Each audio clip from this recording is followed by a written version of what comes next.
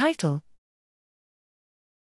Shared inflammatory glial cell signature after brain injury, revealed by spatial, temporal and cell type specific profiling of the murine cerebral cortex.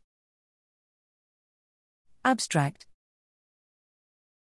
Traumatic brain injury leads to a highly orchestrated immune and glial cell response partially responsible for long-lasting disability and the development of secondary neurodegenerative diseases. A holistic understanding of the mechanisms controlling the responses of specific cell types and their crosstalk is required to develop an efficient strategy for better regeneration. Here, we combine spatial and single-cell transcriptomics to chart the transcriptomic signature of the injured murine cerebral cortex, and identified specific states of astrocytes, microglia, and oligodendrocyte precursor cells contributing to this signature. Interestingly, these cellular populations share a large fraction of injury-regulated genes, including inflammatory programs downstream of the innate immune-associated pathways CXCR3 and TLR1/2.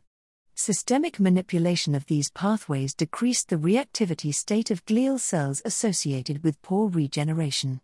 The functional relevance of the newly discovered shared signature of glial cells highlights the importance of our resource enabling comprehensive analysis of early events after brain injury.